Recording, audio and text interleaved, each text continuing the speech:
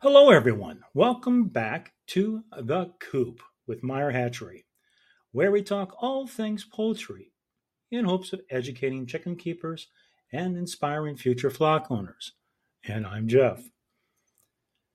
Today we are talking with Gail Damerow, author of our July Book of the Month, The Chicken Health Handbook. Gail has written extensively on many homesteading topics, raising livestock, growing fruits and vegetables, and related rural skills. Her books are highly regarded as great references for all things homesteading. The Chicken Health Handbook is a comprehensive guide that addresses common health problems in chickens. It covers topics like nutrition, diseases, and management strategies. This invaluable resource is relevant to both new and experienced chicken keepers, providing practical remedies and preventative care measures. It has gained popularity at Meyer Hatchery, becoming a beloved resource among our team and customers. Now, I got a coupon today for you because you signed on. And it's 20% off using the code BOTM23 at checkout. That is Bravo Oscar Tango Mike 23. You order the Chicken Health Handbook in July, and you'll also receive a free Vital Pack. Gail, I just want to thank you for coming on today to this podcast at the Coop. And my first question for you is, what inspired you to write the Chicken Health Handbook? And did you encounter any challenges while writing the book? Hi, Jeff. Thank you for having me on your podcast. Well, I had a goat health handbook that I used all the time. It was in plain English without a lot of technical jargon. And I kept thinking someone should write a book like that for chickens. And then one day I decided that someone was going to be me. It turned out to be a much bigger project than I anticipated.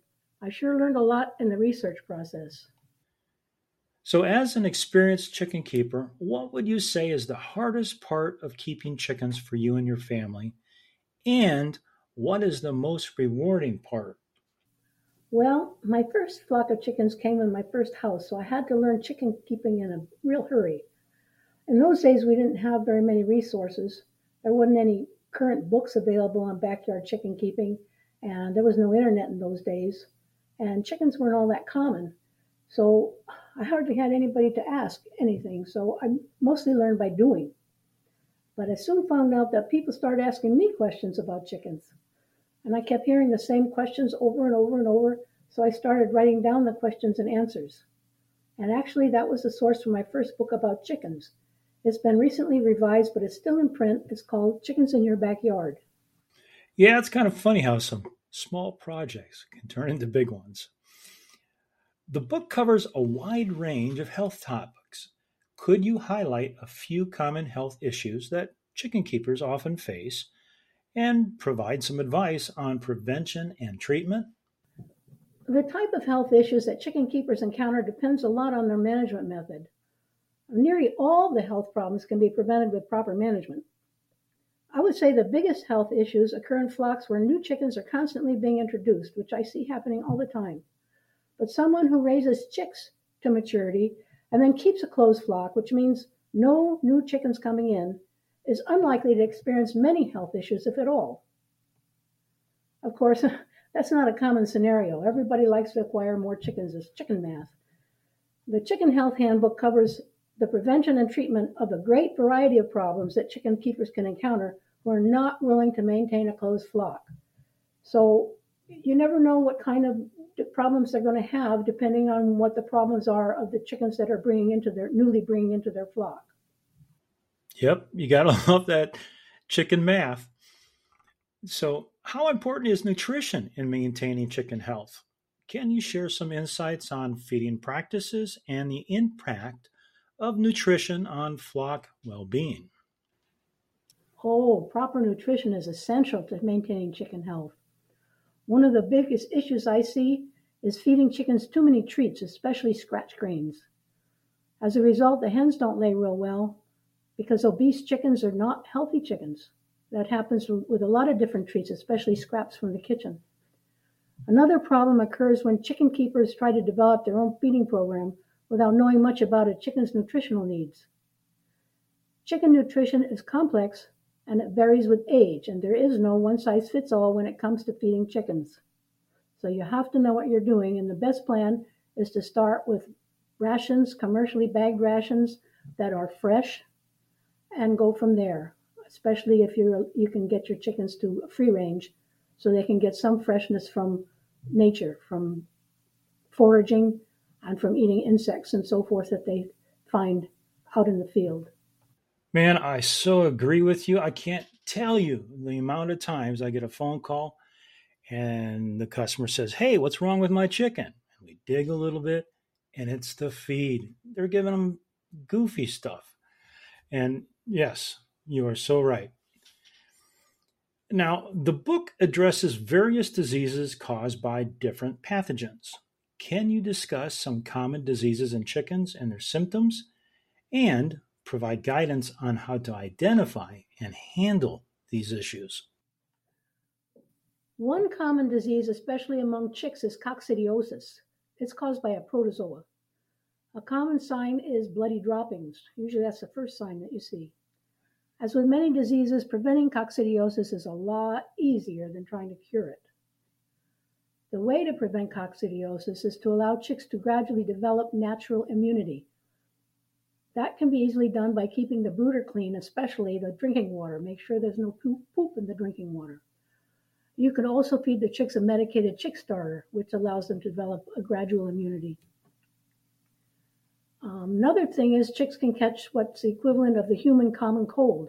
The colds in chickens are often caused by viruses. The signs are the same as in humans. That would be coughing, sneezing, running eyes, runny nose. Those kinds of diseases are usually spread from bird to bird. So the best prevention is to keep healthy chickens away from potentially unhealthy chickens.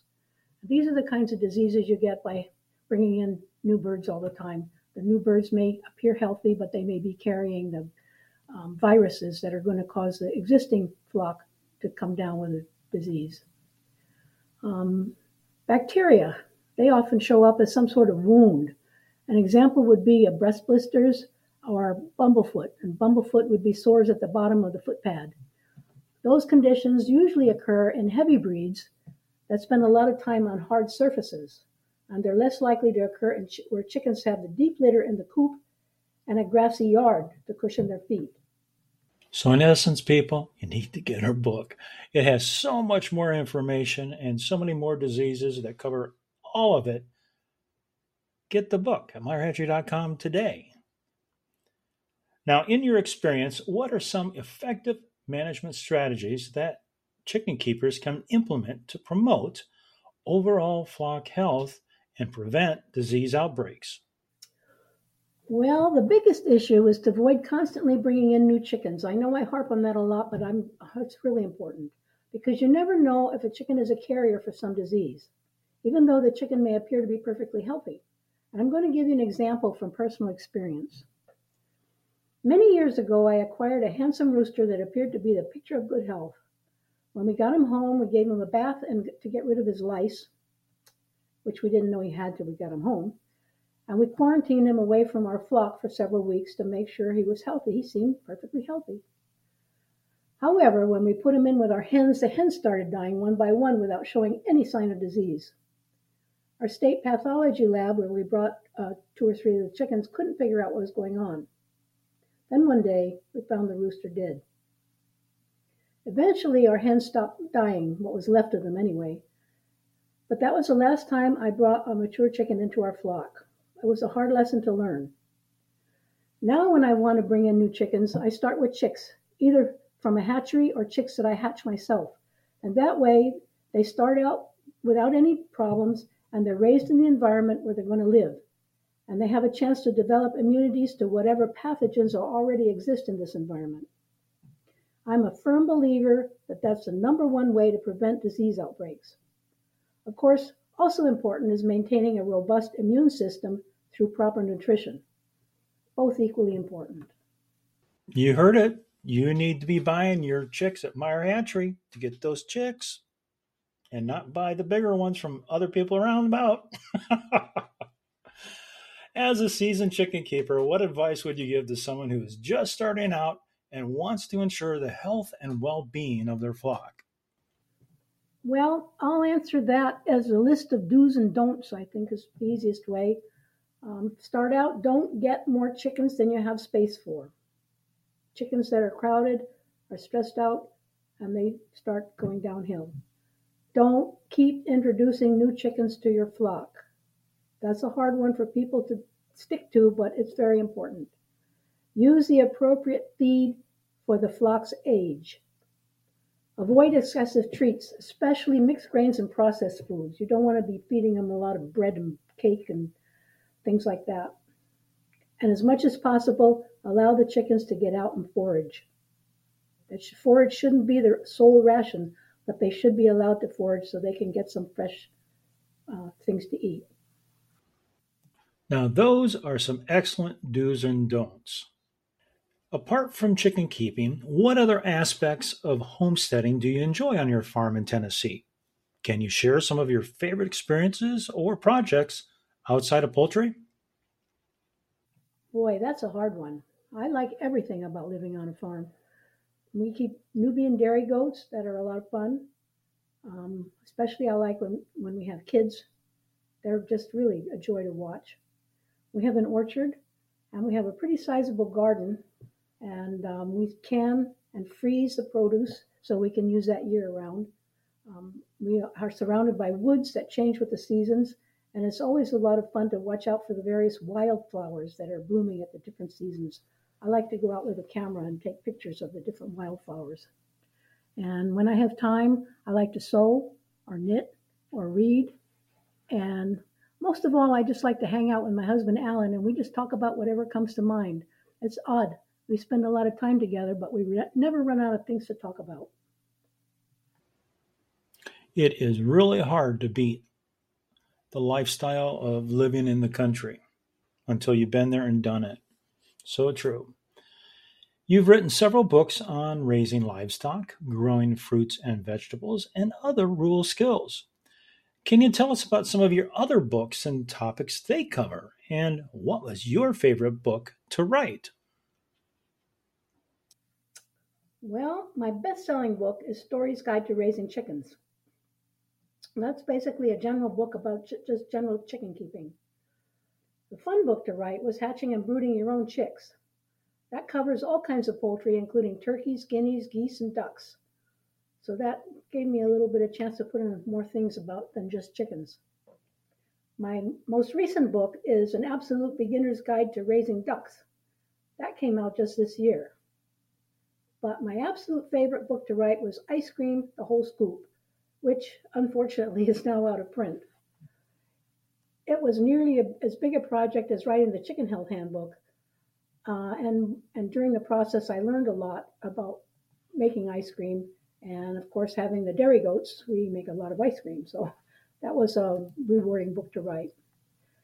Actually, most of my books start out as a reference guide for myself that eventually develops into something that other people might be interested in, and then eventually published as a book. So that's how they start out, is just something that I want to keep a record of for myself and be able to look it up when I forget something or need to be reminded.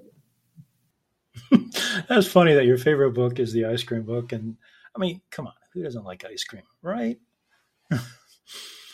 As someone who is deeply involved in sustainable living and self sufficiency, what are some key principles or practices you would recommend to aspiring homesteaders?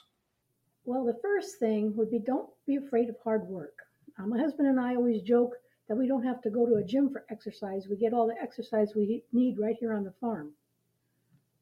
Another thing is to be involved in a variety of things. If you're not always engaged in the same activity over and over again, you're less likely to experience burnout or just to get bored with doing the same thing always. And also, you need to be flexible enough to shift gears. Like, for instance, if you can't do what you plan to do because it's raining, then you have to go do something else. Or maybe someday you don't feel like doing what you were going to plan to do. But there's always something to do that suits your mood. So if you have enough different things to do, there's always something that you can do. And I'm always doing something. I just hate to sit around. So um, just have a lot of different things to do.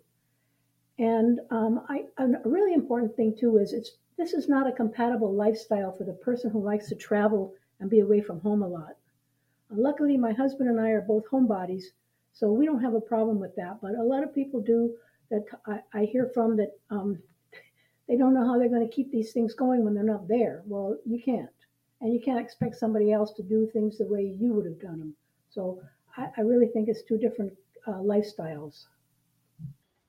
So homesteading is hard work, flexibility, and it's now your life.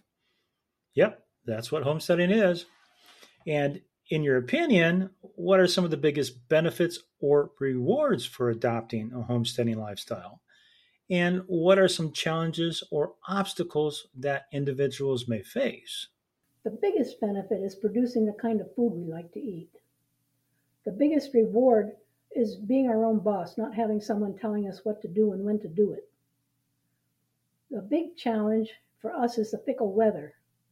Some things just can't be done when it's raining, for instance, or blazing hot or freezing cold. So those things sometimes pile up while we're waiting for milder weather. It gets kind of frustrating sometimes. Another challenge, at least for us here on this farm, is distance.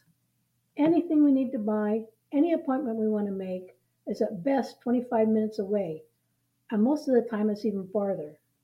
So we need to really plan things to avoid spending a lot of time running back and forth getting things done. And of course, there's always a big challenge is the equipment breakdown. It's always something that doesn't work that we need to repair or take it to a repair shop, which again takes time away from more productive things. The chainsaw, the tractor, the whatever. It's always something.